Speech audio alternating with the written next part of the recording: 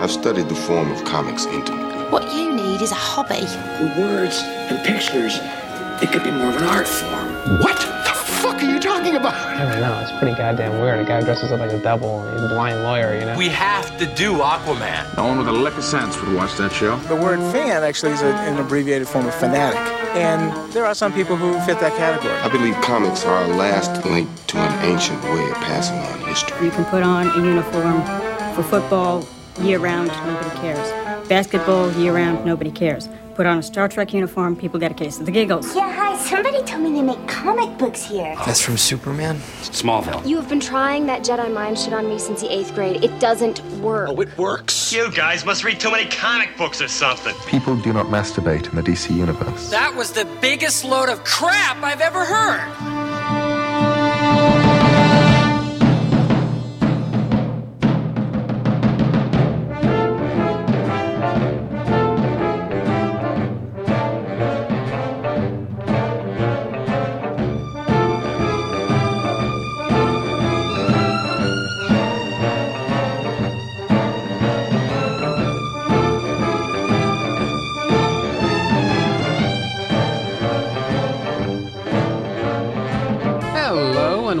To Trennis Magnus Punches Reality, presented by Two True Freaks. I'm your host Magnus, and what I'm doing right now is working my way through a mini-series designed to sort of revisit the not-so-humble origins of this show. Basically, I'm working my way through a mini-series right now. It's called Unfinished Business, and the concept here is actually really simple. I have recorded, let's see, this is 170 episodes of Trennis Magnus Punches Reality, and during that time, you listeners have heard me talk, usually at great length, about a particular comic book, and then I tell you how awesome it is, and then I tell you, hey, at some point in the future, I'm going to be coming back to this. I don't know when, but someday, I'm going to talk about more issues in this series. And invariably, the next episode is about something else entirely. Well, I've decided that someday is today. And so what I'm going to be doing, or what I have been doing, in fact, is spending just a little bit of time just kind of revisiting a lot of topics and mostly comics, but there was a movie as part of this series, but mostly it's been comics that I said that someday I would come back to, but so far haven't found the time for. So here we are. So I'm going to kind of cheat a little bit this time, though. One of the very first comics that I talked about during the life of this show, this podcast, one of the very first comics was the Justice Society of America. Back in episode number 6, I did a sort of double team of Young Justice in the first segment, and then in the second segment, Justice Society of America, the 1992 series by Len Straczewski and Mike Parobeck, and talked about that. And then I said, now guys, someday I'm going to come back to that. And I'm actually going to play that card again here. Someday I will come back to that. But I wanted to talk about the Justice Society, but at the same time, I wanted to talk about sort of my origin story with the Justice Society. And so really the best way to go about doing that is actually to talk about the Justice Society of America miniseries from 1991. This, if we put a thumbtack in the map and say, this is where it started, well, this is where it started. Basically, these, and I truly cannot remember if I talked about this in episode 6, so if I'm repeating myself, well, forgive me. But way back when I was a kiddo, you could buy comics at gas stations and whatnot, and comic book companies were aware of this, and I assume they were also very well aware of the fact that profit margins on comics is pretty slim, especially for an outlet like a gas station, which has any number of far more lucrative products on their shelves.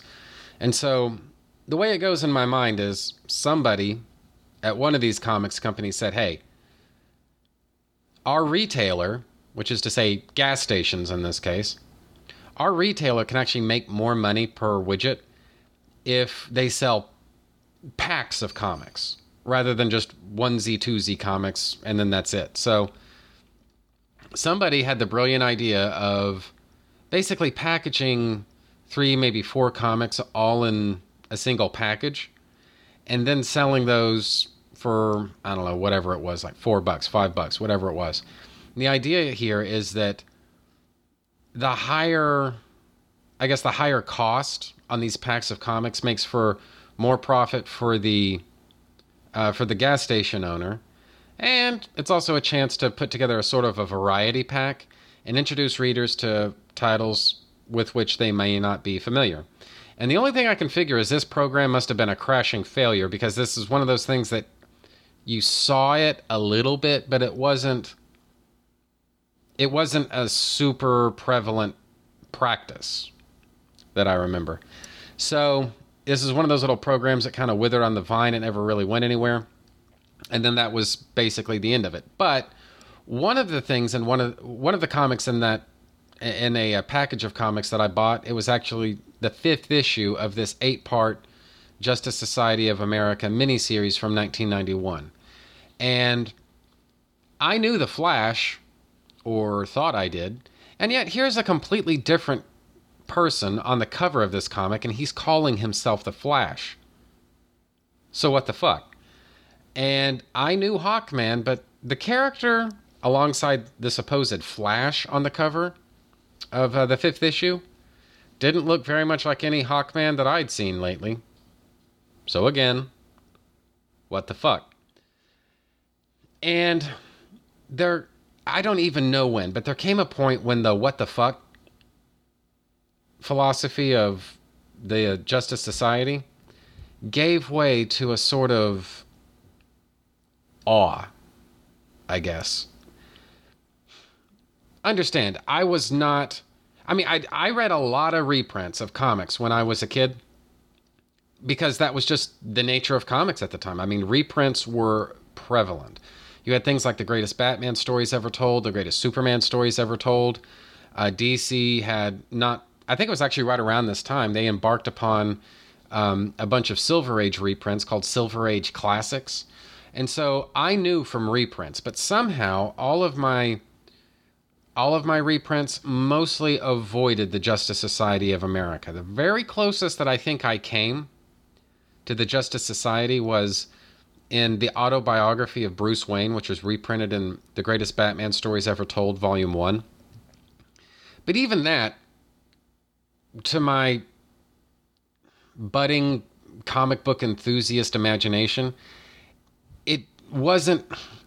I guess the nature and the reality of Earth 2 I didn't really glom onto it as a result of that story. And if you just read it, it's not necessarily the case that you immediately understand that this is not the mainstream DC universe. This is actually Earth 2.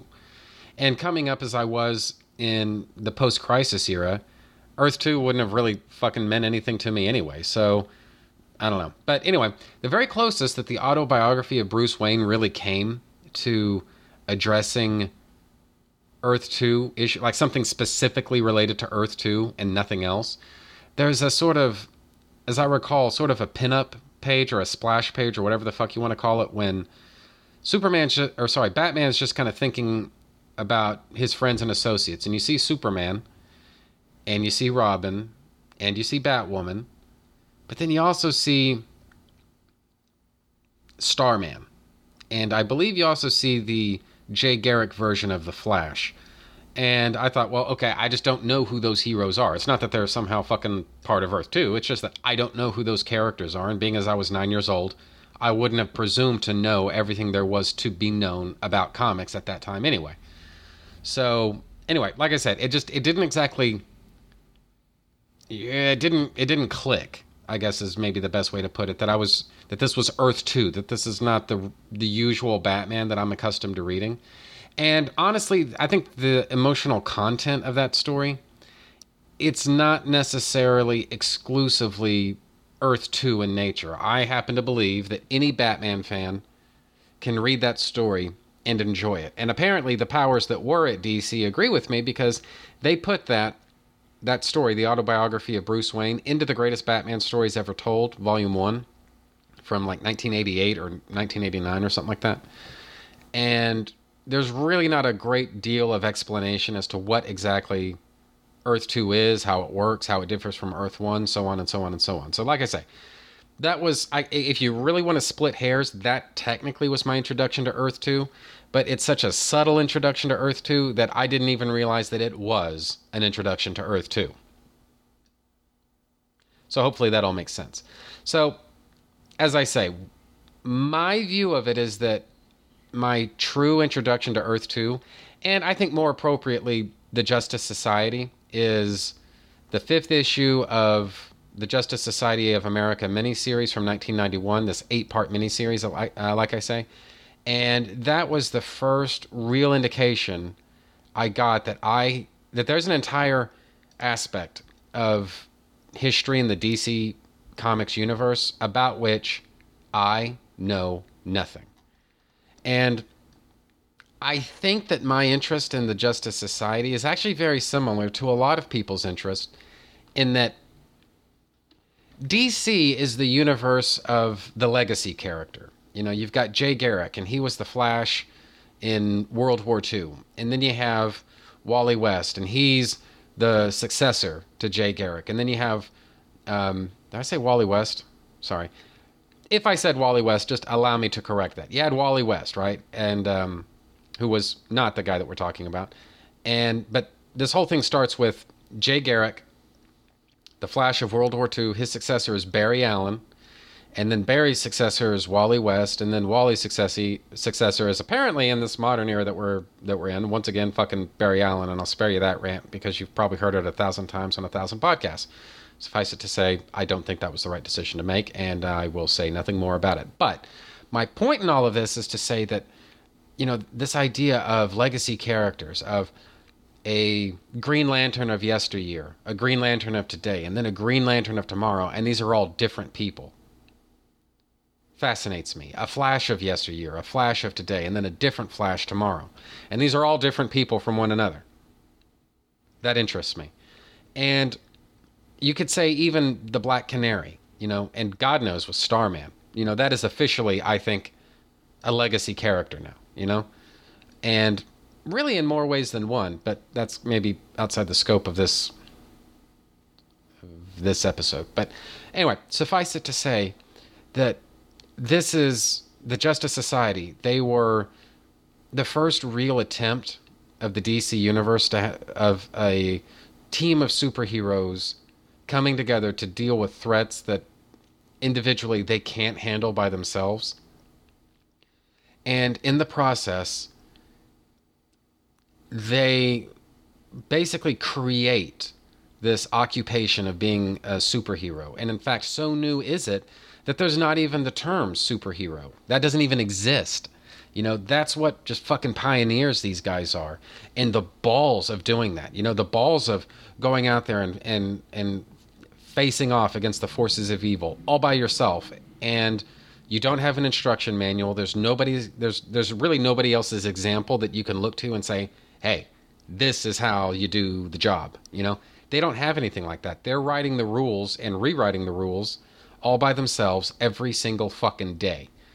And they do such an amazing job. They are such transcendently inspirational figures of virtue and heroism and power that they basically inspire an entirely new generation to ultimately replace them. But I think the core value of the Justice Society of America is that you really don't truly replace the Justice Society. There may be other teams that fill the void or do similar things. There is no substitute for the Justice Society of America.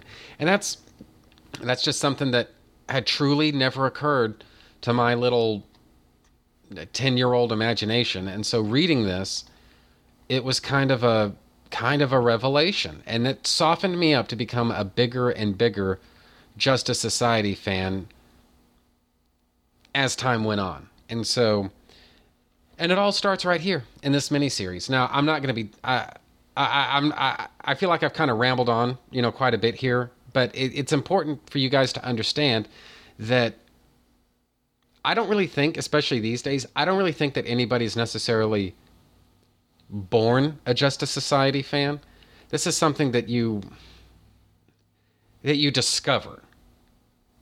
This is a team, and I would say in some ways sort of a philosophy that you just kind of stumble upon, and then you can just kind of get swept away in just the awe of it, the awesomeness of it, the power, the heroism. Anyway, there's nothing quite like the Justice Society out there, at least in my opinion. And so that's that. Now, before I go any further with this, I'm very well aware of the fact that Michael Bailey and Scott Gardner host Tales of the Justice Society. And I know that I, at least, kind of regard the Justice Society as being sort of their thing. And so that's part of the reason why I'm cheating today, because I don't want to have, when it comes to the Justice Society, I don't really want to have a definitive type of podcast for the Justice Society. I want Tales of the JSA to be definitive. And that's part of the reason why I'm not talking about the ongoing series that started up in 1992, because I talked somewhat about that back in the 6th episode of Trennis Magnus Punches Reality. It stands to reason that at some point Tales of the JSA may talk about that at some point. And so I don't want there to be competition, as it were. So, I'm sure I'll probably come back to it someday after they've had their chance to go through it from beginning to end. But I don't want to complicate their task, put it that way. And the other thing is, I wanted to talk about the Justice Society, but do so in the context of what started my fandom of the Justice Society. And so that inexorably leads back to the 8-issue miniseries from 1991, as opposed to the ongoing series from 1992. So hopefully my logic here adds up for you guys. I don't know. So anyway, and there you have it. So without further ado, this is the Justice Society of America #1, which is cover dated April of 1991. And again, this is part 1 of 8. And the cover price on this thing is $1. Can you fucking believe that? $1. Man, things have changed. So, anyway, to get into the story, though, basically, we start off at the Mount Pride Observatory in the state of New Mexico, where basically this is the unveiling, I guess is maybe the best way to put it, of the Mount Pride Observatory. This is basically Ted Knight's big chance to, I guess, cut the ribbon, so to speak, on the new observatory here in New Mexico. And all of this gets interrupted by a crazy old man who says, "This place is evil, I tell you. Evil. Evil." And rather than chase the lunatic out of the crowd and have him escorted off the premises by security, Ted Knight actually gives the guy the microphone and basically lets him have his say. And what he has to say is basically a variation on the evil stuff that I was just talking about. So, anyway, he gives, before he's taken off, hopefully to the loony bin, before he's taken off to the loony bin, he passes Ted Knight basically this huge roll of paper. And he says, "Read this." So what do you want to bet that this is probably going to become important in not very long? So later that evening, Ted basically lets himself into the observatory and starts his stargazing, as he's wont to do, when, all at once, it's like one of the constellations comes to life, smiles at him, and then punches the telescope.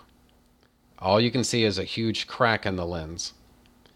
1 week later, the Flash speeds over to the observatory at the behest of Ted Knight. Ted hasn't even hung up the phone yet from inviting the Flash over before the Flash arrives, proving once again that Jay Garrick truly is the fastest man alive. So, basically takes out a map of the United States, and it's got several thumbtacks in it, all of which represent power stations that have been completely knocked offline by forces as yet unknown. And so the objective here is actually pretty simple. Identify whatever it is that's destroying these power stations and take it out. And so the Flash says, hey, sounds like a great idea. Let's go ahead and get to it. To which Ted replies, sorry, but it's not going to be that easy. And come to find out that Ted's gone full Xavier and he's confined to a wheelchair. And so he basically explains what happened the night he went stargazing. A constellation came to life, like I said, and basically fucked his shit up real good. So Jay's basic point of view on all of this is, wow, that pretty much sucks. Well, I hope you feel better, so I'm going to go ahead and hit the road, and I'm going to take care of whatever beastie's causing all the problem here. And so he zips off. Out of the shadows, a shadowy figure steps, and covered in shadow, he says, very well done, Mr. Knight. You've sent the Flash to his doom. Ted Knight replies, maybe not. He's still the Flash, and he's beaten you before. Which inspires someone, off-panel, somebody with a white hand, to serve Ted Knight just a little bit of the old pimp salad, so he gets backhanded as punishment for popping off to his master. Speaking of which, the master, whose identity remains a secret, says, come, slave, now we will deal with the others. Meanwhile, Flash is zipping all around and makes his way over to the Boulder Dam power station, basically saying, hey guys, some serious shit's about to go down here. A big beast is going to come along and fuck all of your shit up, and this whole thing is going to really suck.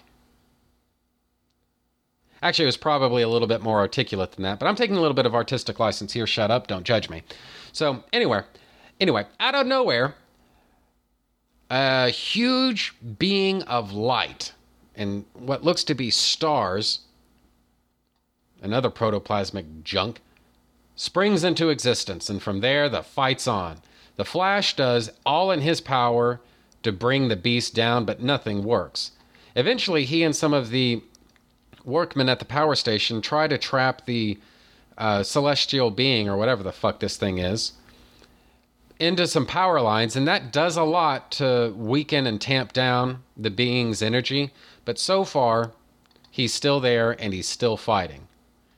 Elsewhere, at Casa Ted Knight, an Orson Welles lookalike is on TV basically saying, government officials say that if Boulder Dam is knocked off the nationwide grid during this attack, power could be shut down across the entire country. Ted announces, the Flash is winning. I told you that he'd beat you. To which the shadowy, mysterious enemy figure says, beaten me? Hardly. The game has just begun. Now arrange for an airplane. It is time for my other servants to begin their errands. To which Ted Knight replies, yes, sir. His master replies, ah, that's better. That's a better attitude. Now both of you go on about your assignments. And we see that the guy with the white hands is actually white all over. And in fact, holy shit, this is Solomon Grundy. Whatever could be going on. Elsewhere, the battle continues at the power station while the Flash and the workmen at the power station try like crazy to defeat the monster, who at that moment chooses to transform from the shape of a man into the shape of a dog, who then goes on the attack, starts fucking up some more shit, and basically causing some more mayhem. As he's causing more mayhem, he knocks some shit over and sends a girder flying, which smacks the Flash in the back and pretty much sacks him out for a good long while. He then starts chewing up girders and causing other kinds of chaos, and it sure looks like he's going to knock the Boulder Dam power station offline. To be continued. So, what did I think? Well, this is just... You guys need to understand that it took a lot of balls for DC to publish this story during 1991, because really the prevailing trend in comics at this time was to get grim and gritty, grim and grittier, grimmest and grittiest, you know, and this is just so completely against what was the public mood that the fact that DC had the cojones to publish this miniseries should just about tell you how much they truly do believe, or did believe, in the Justice Society of America. I mean, really, from beginning to end, there's basically nothing about this that fits in with the public mood in terms of what the kids were buying with comics at this time. And on the one hand, I really do admire, you know, DC for having the vision, and I would say the courage to publish not just a Justice Society of America comic book, but it's a period piece. And it's not just a period piece, it's set specifically in 1950. And it's not just set in 1950. I would say that in a weird kind of way, the comic itself is a little bit of a throwback to the types of stories that would be told in the 1950s. And, well, I would say maybe the 1940s and the 1950s, but whatever, you get the idea. And I mean, that's balls, you know. I mean, this is a cast of characters that I would say the majority of comic book fans under the age of 22 probably didn't know a whole lot about. It's a period piece, so like I say, that kind of immediately divorces it from a setting that most people would find just inherently familiar. It's not the modern day. It's set in 1950, so that's another obstacle to be overcome. And then, like I say, the tone of this book is more just superhero type of adventure. It's not trying to be all grim and dark and, you know, all that kind of pretentious bullshit. It's absolutely content to be just a fun-loving, high-riding, flashy superhero adventure, you know? And it's not trying to deconstruct superheroes or show a bunch of ridiculous, over-the-top violence or anything like that. It's just good, classic, fun comics. And anyway, like I said, I just really admire DC for taking this approach. And honestly, I mean, this story is pretty airtight insofar as it goes. I mean, it's really got two things that it needs to do. It needs to, first of all, establish the fact that Mount Pride Observatory is open for business, which it does. And just 3 pages, by the way. And then it can spend the remainder of the issue basically just having just a fun superhero romp with the Flash. And you can understand just why it is that Barry Allen looks up to Jay Garrick. I mean, Wally West looks up to Barry Allen. Barry Allen is a legend. What does it say that Barry Allen, a fucking legend like him, looks up to Jay Garrick and says, man, that guy is awesome? Well, here we get a little sample of just why that is. I think the core thing that most people, like if you knew nothing at all, nothing whatsoever about Jay Garrick, and you read this issue, one of the things that you'd come away thinking is that this is a guy with balls of solid rock, number one. But number two, I mean, you just cannot break this guy. I mean, look, guys, I don't know about the rest of you. I don't care how fast I can run.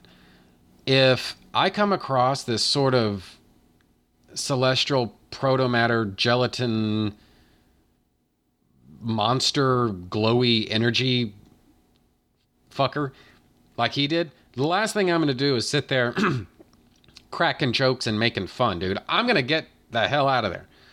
But Jay talks smack to the guy the whole time, this monster, and then proceeds to run rings around him and make him look like a friggin' idiot, you know? And he damn near wins the fight all by himself. He doesn't, I mean, for a goodly bit of this fight, he doesn't even need any help.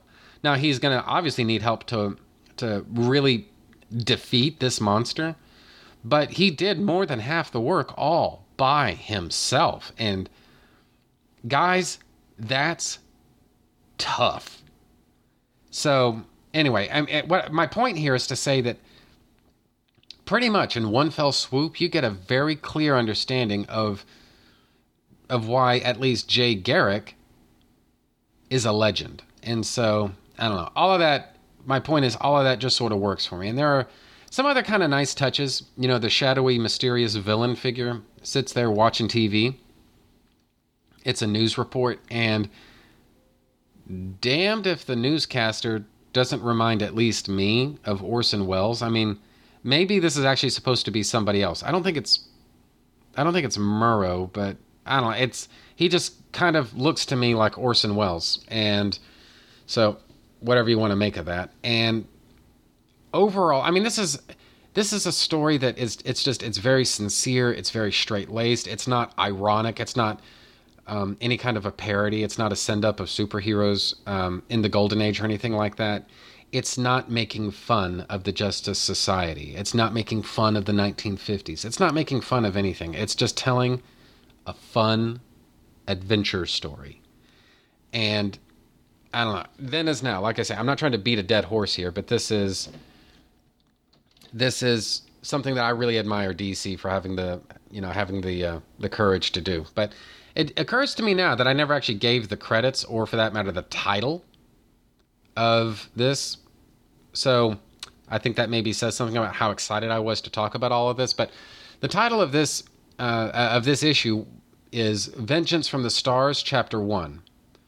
Title of which is Beware the Savage Skies. Writer is Lynn Strazewski. Artist is Rick Burchett, or Burchett, or Burkett, or however the fuck you pronounce that guy's name. Letterer is Janice Chang. Colorist is Tom Zayuko. Editors are Brian Augustin and Mike Gold. So, anyway, I think that's pretty much it for the first issue.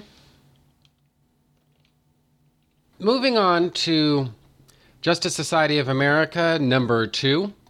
Cover date is May 1991. Cover price is $1, which I'll never get tired of saying. Writer is Lynn Strazewski.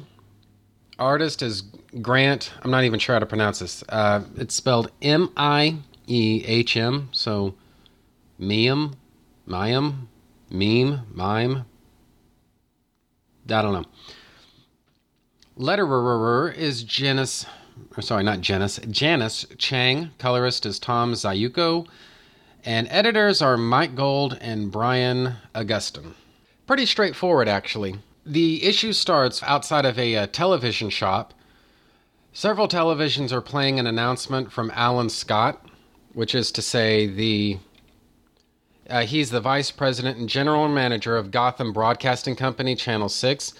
He says they're experiencing intermittent power failures, but they're going to continue to broadcast as long as they possibly can. And so that ends up getting, shall we say, challenged by a group of, let's face it, they're basically a group of extras from Reefer Madness who decide that they need to do a little bit of looting. So they bash out one of the windows of the television shop and start loading TVs into their car. And this is the kind of thing, actually, that they probably need help for, because back in the 50s, if you could even find a TV, I mean, those things weighed like 100 pounds or something like that. I mean, shit, you could kill somebody with that. So, anyway, that ends up getting interrupted, though, because the Black Canary roars up on her motorcycle and then starts kicking the shit out of all of these would-be thieves. It's not even a competitive fight. I mean, it goes on for 2 pages, but Black Canary does just fine for herself. As all that's going on, or actually as soon as it's over, she hears an announcement on the police band radio saying, "Hey, shit's going down at the museum. We need everyone to get over there as soon as possible, because some big son of a bitch just kicked my ass and I need all the help I can get." So Black Canary hauls balls over to the museum, finds the cop outside who basically says, "Hey, yeah, some big son of a bitch just came along and kicked my ass like I said on the police band radio just a page ago." So Black Canary goes inside, finds a dead security guard inside, and she notices that the security guard died from a broken neck, which when you think about it, it's an odd way to die. inside of a museum. So she comes across some thieves in the museum who are getting ready to smash open a display case and make off with the contents thereof, and then a royal ass-kicking ensues. Black Canary once again proves why she's a member of the Justice Society of America, because it takes a couple of pages, but she ends up beating the absolute stuffings out of these would-be thieves. And in the bargain, what she eventually discovers is what exactly it is that they're attempting to steal. And she notices that it's called the Crown of Cheops. Dates to just about 2000 BC. Thought to be the favorite headdress of Cheops, the Egyptian pharaoh and builder of the Great Pyramid. An astrologer, as well as a ruler, Cheops was said to be the originator of the worship of the celestial beings and the mentor of Ptolemy, the first astronomer. So if you're expecting this thing to be cursed in some way or another, as would be kind of stereotypical of these types of stories, you're out of luck, my friend, because there's no curse mentioned anywhere on this page. So after that, Black Canary starts wondering about this. She says, hey, wait a minute. The cops said that there were something like 4 or 5 people who'd broken into the museum, but I only kicked ass on 3 of them. The fuck's going on? Which is just about the time that Solomon Grundy and the 5th thief wander into the room, and then all hell breaks loose when they realize that Black Canary is not only on the scene, but she's actually beating the shit out of the other thieves. From there, a fight ensues between Black Canary and Solomon Grundy, and oddly enough, Black Canary actually makes a really good accounting of herself, and she manages to beat Solomon Grundy senseless with just objects that she finds stashed around the museum before using judo on the guy and then throwing him out a window. She follows him outside, patting herself on the back as she does so for taking out Solomon Grundy, when at that moment, Grundy gets up, and apparently he's not as badly injured as Black Canary originally assumed. Black Canary continues to fight back, but she's starting to feel just a little bit overwhelmed. Right around then, police backup arrive, and they start perforating Solomon Grundy with their 38 police chief specials, but it's just not enough. Their bullets are just not affecting Solomon Grundy. Out of nowhere, the lights come back on, and Solomon Grundy gets royally pissed and demands that Lantern come down and fight. Show himself.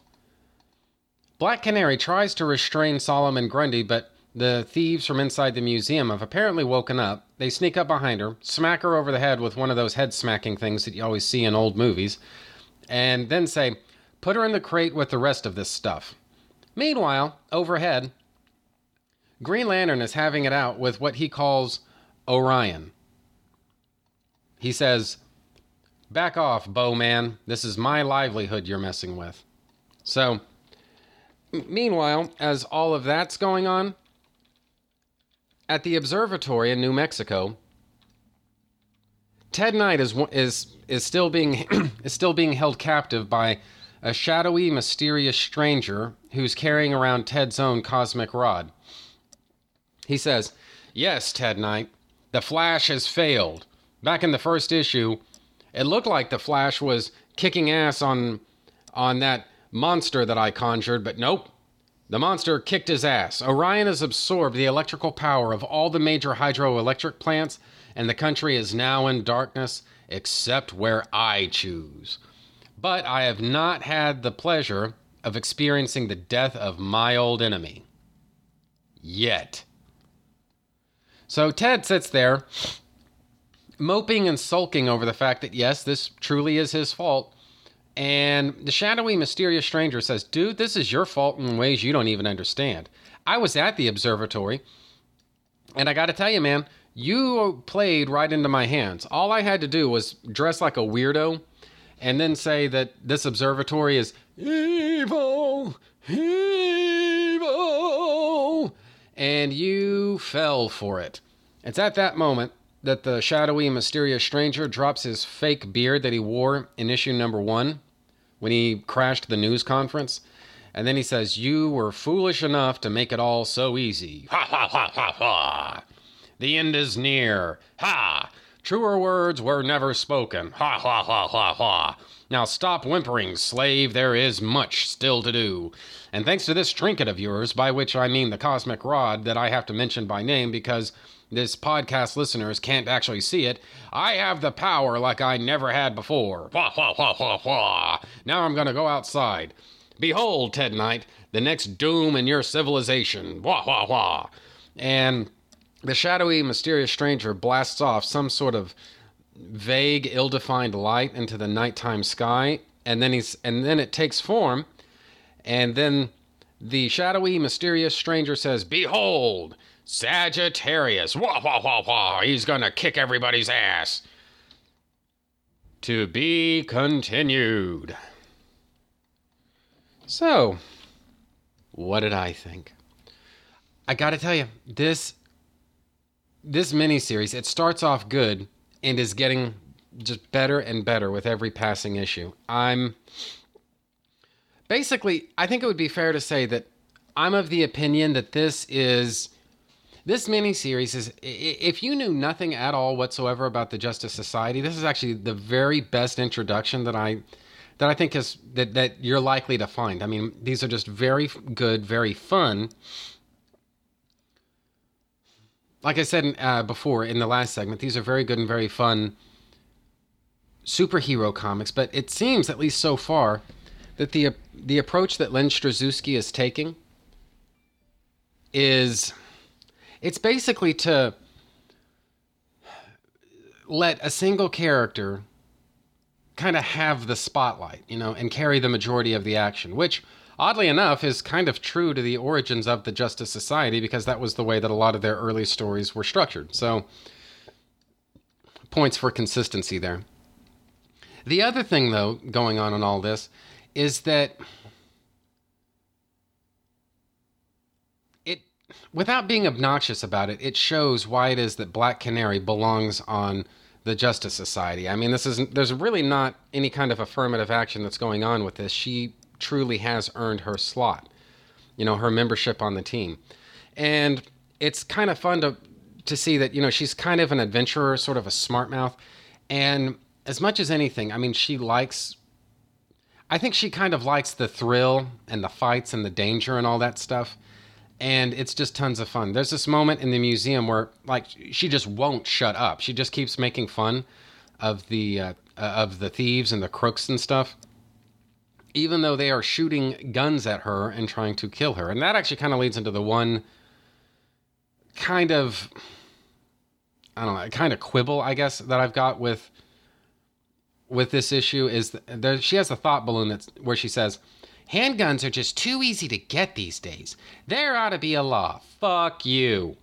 Anyway, so other than that, though, this is just a really fun comic book, and like I say, it's just adventure. It's fun, and the thing is, it's a really each of these issues so far has been a really good little miniature character study of why it is that this particular team member belongs on the team. It was Jay Garrick in the last issue. It's Black Canary in this one.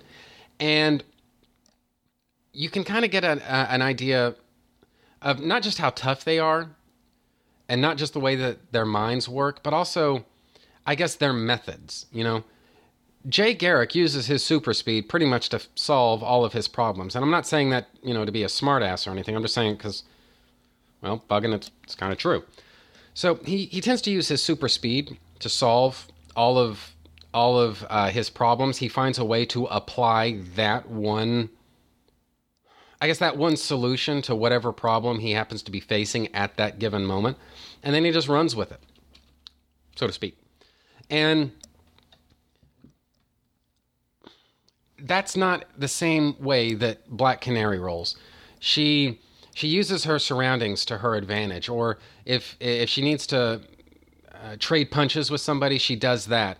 If she has to use, a weapon to, beat somebody senseless, she'll do that. If she has to use judo to defeat her opponent, she'll do that. If she has to rely on police backup, she'll do that. She doesn't have just one mode of thinking. She uses a bunch of different ways to survive and to win her fights.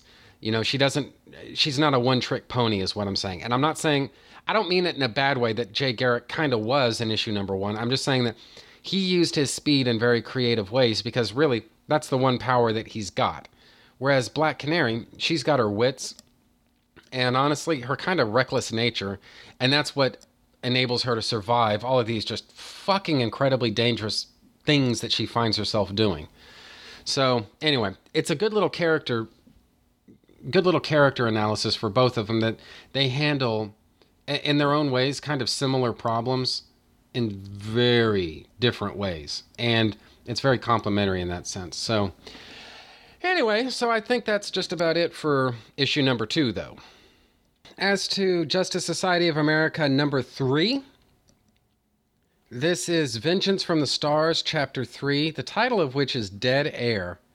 Writer is Len Straczewski. Penciler is Mike Parobeck. Inker is Rick Berchet. Letterer is Janice Chang. Colorist is Tom Zayuko. And editors are Brian Augustin and Mike Gold. Cover price is $1. Cover date is June of 1991. And basically this picks up and kind of ties in with issue number 2. Basically it picks up with Alan Scott sitting in the news studio saying, "I'm Alan Scott, Vice President and General Manager of Gotham Broadcasting Company, Channel 6. We are experiencing intermittent power failures throughout the tri-state area, but we will continue to broadcast as long as we possibly..." It was right around then the power cuts out and the broadcast comes to an end. And this may be a little bit of a nitpick on my part, but I don't know if it was actually technologically possible back in 1950 to do a live television broadcast. To my understanding, I could be wrong about this, but to my understanding, that technology was still a few years off. In fact, one of the kind of interesting things, at least about radio broadcast, was that during World War II, it wasn't actually possible, at least in the United States, to do a live radio broadcast. A lot of people don't know that. It wasn't actually possible to do. Now, at least not using American technology. Now, the Germans figured out a way to broadcast live via radio, and so they did so, but they basically had developed, specialized technology to do that job. And the other thing is, this is, again, it's kind of an unknown fact, but the Third Reich actually had television.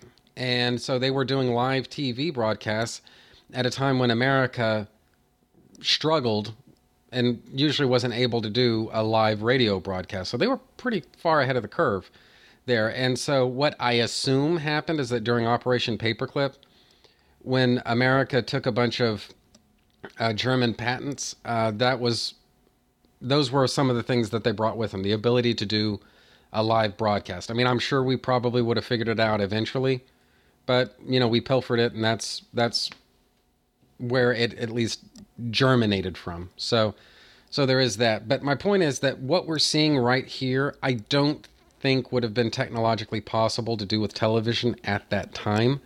So maybe it would have, but I just haven't seen anything to really convince me of all of that. But anyway, to get into the story, though, this basically overlaps quite a bit with Justice Society of America number 2, where goings on with this power grid is basically fucking things up for Alan Scott. But at the same time, Black Canary is having her showdown with Solomon Grundy at the museum directly across the street. So we're seeing basically some of the same things from different perspectives. Speaking of which, just above the GBC building's, I guess, headquarters, station, whatever you want to call it, their building, the GBC building, there appears out of thin air yet another giant celestial being. Is basically a living constellation is pretty much what we're talking about. And being as this person has a bow, pretty much what we're talking about here is Sagittarius. So Alan Scott wastes no time before ducking into a storeroom and then reciting his actually not a storeroom, this is his office, vice president. Anyway, he recites his Green Lantern oath. I shall shed my light over dark evil, for the dark things cannot stand the light of the Green Lantern. And then he swoops out the window and throws down with, well, let's face it, Sagittarius. So basically Green Lantern throws everything in his bag of tricks at him, meaning Sagittarius, and this fight is just not going his way. Everything that he tries to do isn't working. He's not exactly getting his ass kicked, but he's not exactly winning the fight either. So he eventually gets the wise idea of conjuring a straitjacket for Sagittarius, who chooses that moment to transform into a giant eagle. And he's now even bigger than the Sagittarius bow hunter guy was. Meanwhile, down on the street, Solomon Grundy's basically losing his mind over the fact that he wants a piece of Green Lantern in a bad way. And unfortunately for him, Green Lantern's a little bit occupied right now, squaring off with giant eagle Sagittarius dude. And so Solomon Grundy pretty much loses his shit over that, wrenches a phone booth out of the ground. I should mention here the phone booth is made predominantly of wood. Throws the phone booth a couple 100 feet into the air. It smashes into Green Lantern and then takes him out like yesterday's trash.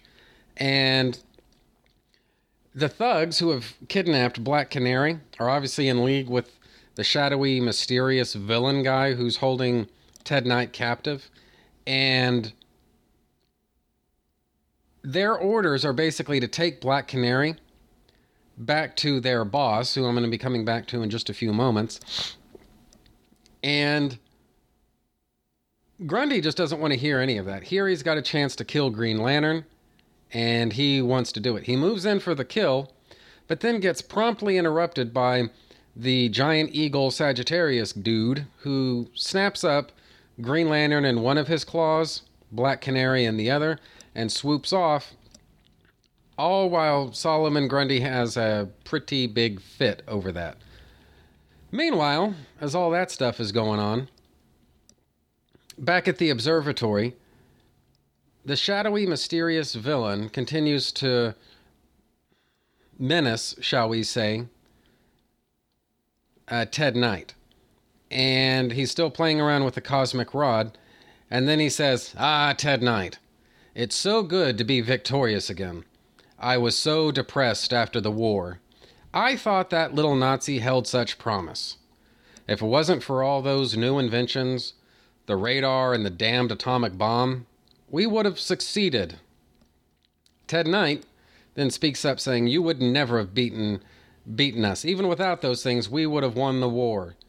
And I'm going to put this on pause and say, you know what, I think history is kind of on Ted Knight's side with that.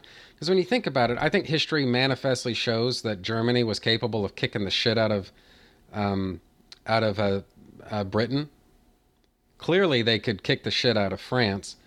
My firm belief is that if they'd launched Operation Barbarossa 3 weeks earlier, they would have beaten the shit out of the Soviets.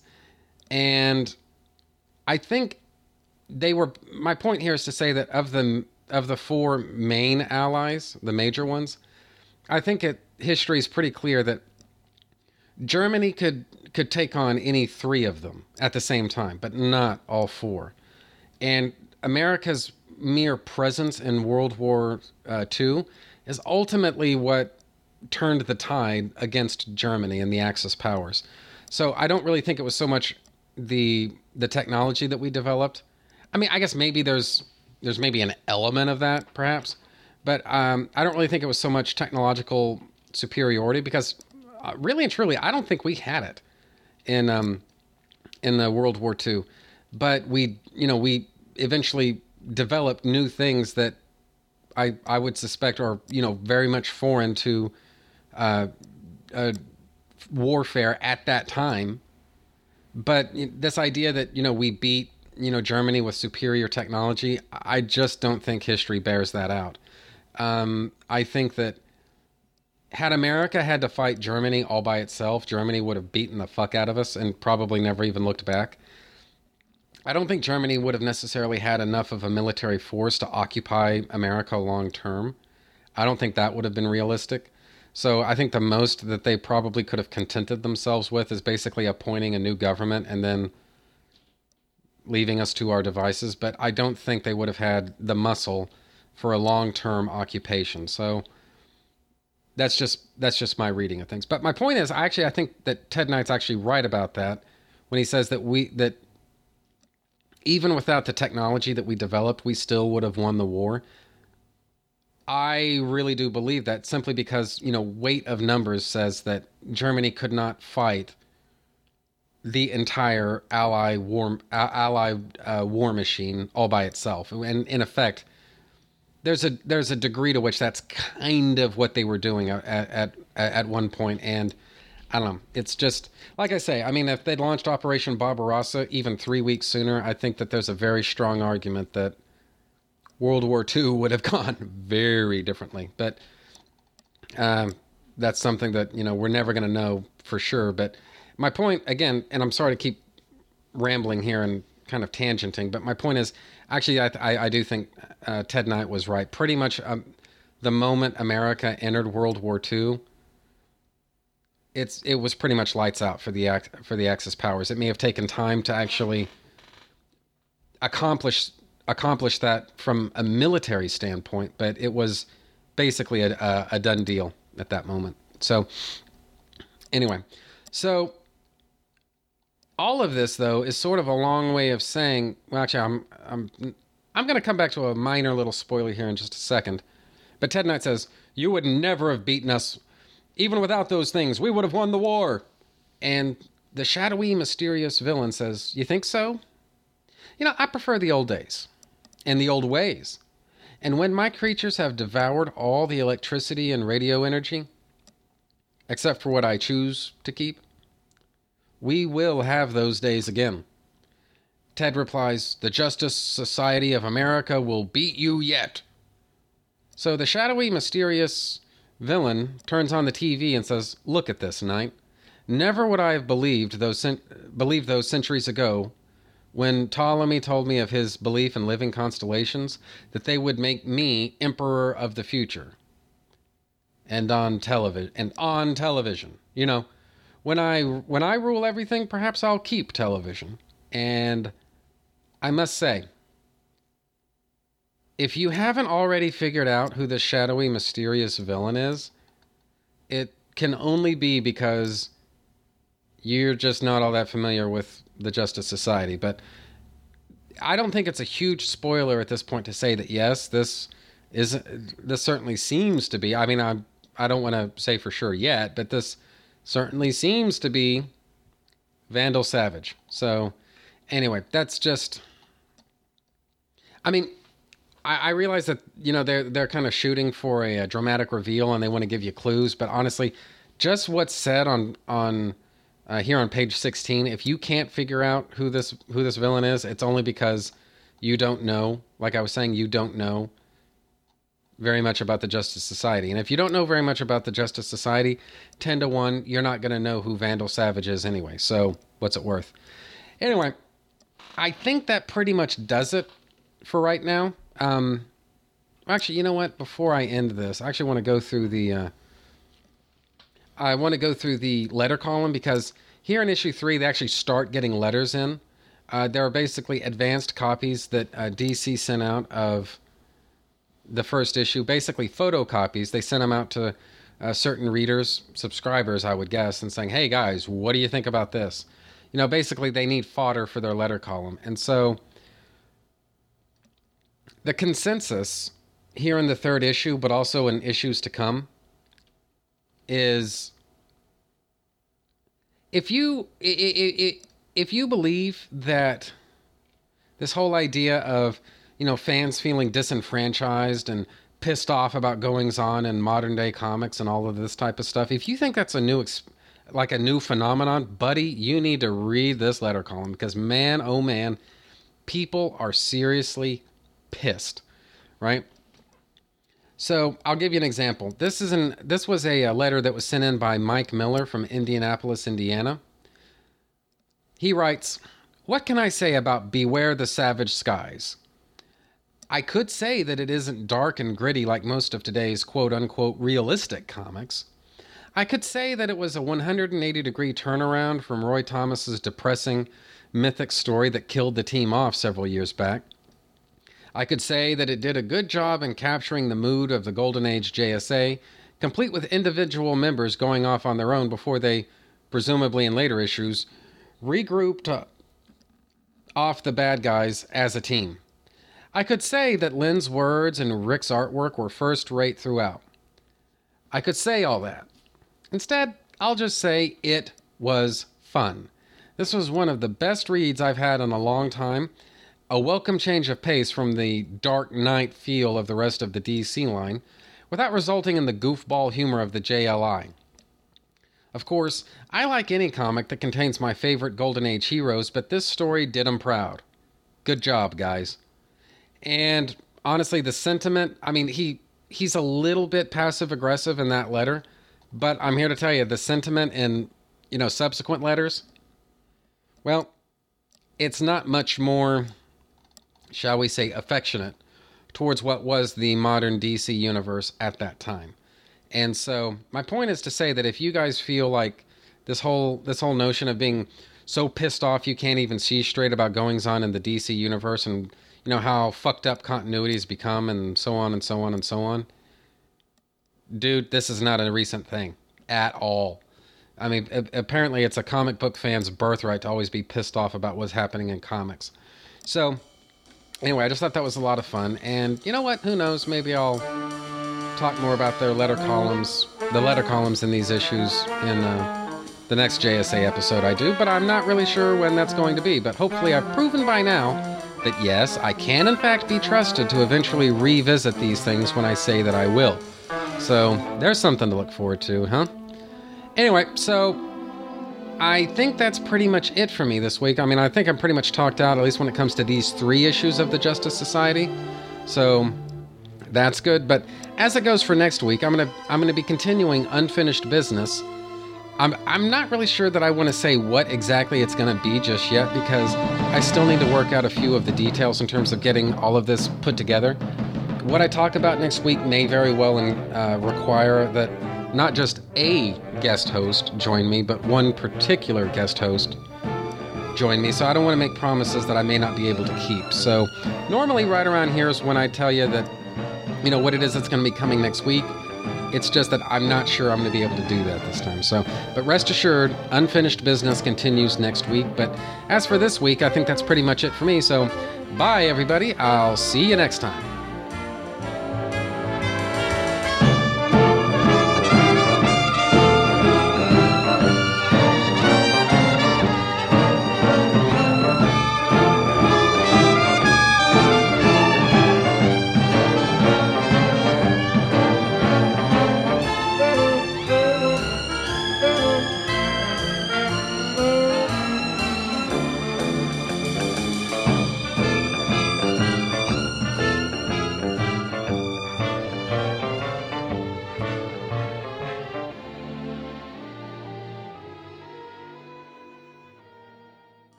Is your entire life populated with liars?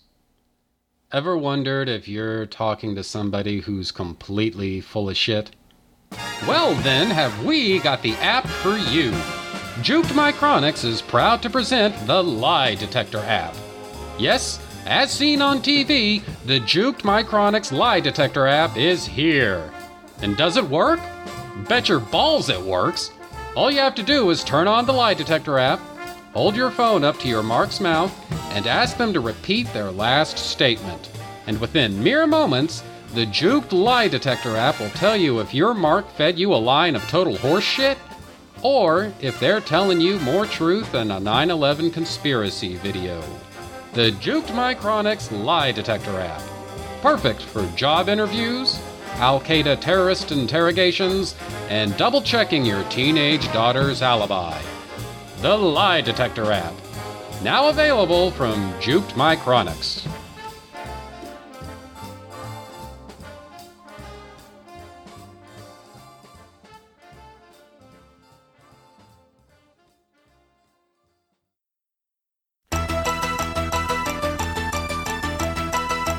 You know, a dear friend once said to me, it's a lot of fun when everyone's a dork of some sort or another.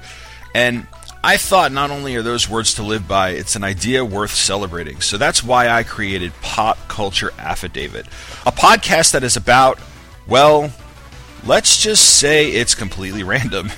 One episode might be about movies, the next might be about comics, the next might be about music. All that matters is that I'm giving you a recap and critique of stuff I enjoy and you're having as much fun as I am, or at least I hope. So join me, Tom Paneris, for Pop Culture Affidavit, the sworn testimony of a dork. You can find a new episode at least once a month at popcultureaffidavit.podomatic.com, and notes, essays, and other stuff once a week at popcultureaffidavit.com. Talk with your mouth full, bite the hand that feeds you, bite on more than you can chew. What can you do? Dare to be stupid.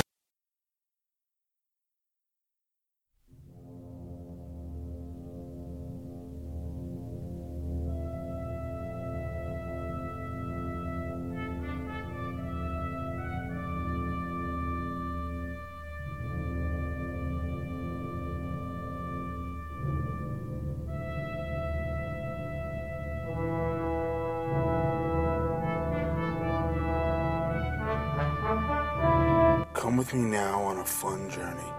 A journey that will take us many years into the past, where a long time ago, the character of Superman first graced the pages of Action Comics. But there was technology more advanced, and it brought forth a race of moviegoers, men and women like ourselves, but advanced to the absolute peak of human entertainment. They wanted to see their character adapted in other media.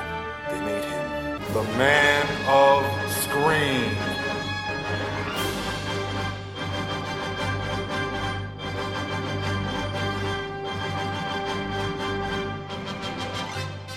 The Man of Screen podcast will chronicle the adventures of Superman on the big screen and the small screen, starting with the Fleischer Shorts,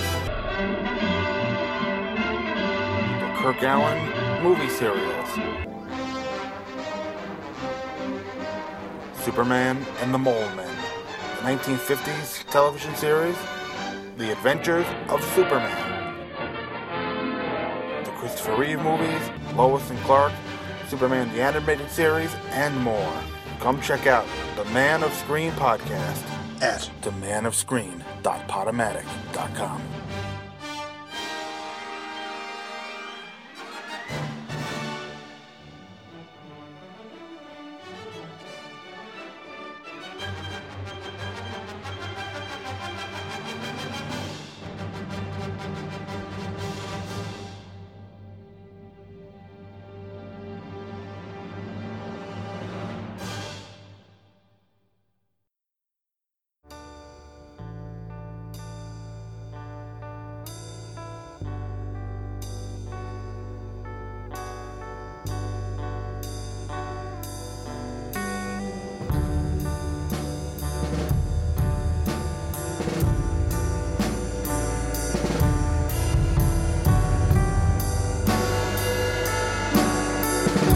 Okay, so I think that's just about the end of that.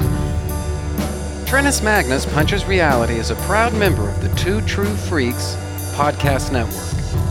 You can find the home for Trennis Magnus Punches Reality at twotruefreaks.com, which is spelled TWOTRUEFREAKS. You can also find it on Facebook, just by searching for Trentis Magnus Punches Reality. There you can interact with your fellow listeners and also see notifications of new episodes when I put them up. You can friend me on Facebook just by searching for Trentis Magnus, which is spelled TRENTUSMAGNUS.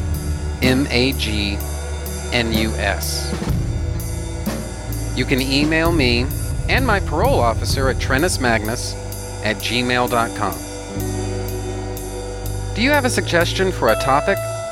Feel free to email me, and I might consider thinking about the possibility of potentially discussing whatever you have in mind someday. And that's a promise. Did you know? You can sponsor any episode of this or any other of your favorite Two True Freaks affiliated shows. That's right. Simply click the PayPal link, donate any amount at all, tell us which show you're choosing, and what message, if any, you'd like us to read on your behalf, and you will be an official sponsor of that show's very next episode, with your message read in the show's opener. It's that easy, and there's no minimum donation. Be a show sponsor today. If you shop at Amazon.com, please consider using the link at twotruefreaks.com to shop there. If you use this link to go to Amazon and then you shop, Two True Freaks gets a cut of what you buy. It doesn't cost you anything extra, and it really helps the freaks out. You get to shop as usual and help out the Two True Freaks at the same time. Do you have a podcast of your own? If so, why not record a promo for me to play on my show? It's quick, easy, and can help you spread the word about your show. I'm always looking for more promos to play. Keep it fairly short, and yours could be next. My promos can be found at this show's homepage for those interested. Just look for the promos section. The contents of this podcast are fictitious, hypothetical, and probably completely unnecessary. Any similarity to living persons or real-life events is purely coincidental and void where prohibited by law, some assembly required, batteries not included. The white zone is for passenger loading and unloading only. All models are over the age of 18.